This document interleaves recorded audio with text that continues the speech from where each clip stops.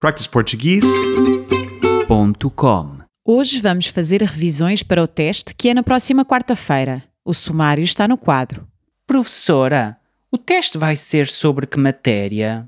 Sobre tudo o que demos no primeiro período. Conjugação de verbos irregulares, vocabulário sobre vestuário, mobília e divisões da casa, etc. Os testes são feitos sem consulta? Claro, todos os testes de línguas estrangeiras são feitos sem consulta. Oh, professora, é para usar caneta azul ou caneta preta? Tanto faz. E este teste conta para a avaliação?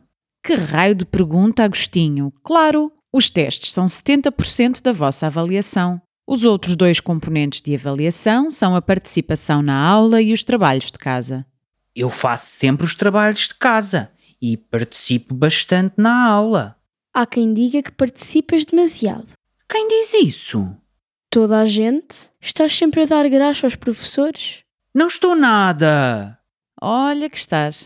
Mas vá, meninos, levantem a mão antes de falar. O teste vai ter parte oral? Sim, vai ter leitura, escrita, audição e produção oral. Temos quanto tempo para fazer o teste? 1h30. Qual é a estrutura do teste? Na parte escrita vão ter de fazer correspondência entre as palavras e as suas definições, numerar frases de acordo com as imagens, descobrir afirmações verdadeiras e falsas e justificá-las. No fim, vão escrever uma composição. Na parte auditiva, vão ouvir frases e escrevê-las. Na parte oral, vão fazer uma pequena apresentação acerca de um tema à vossa escolha. Posso falar do Agostinho?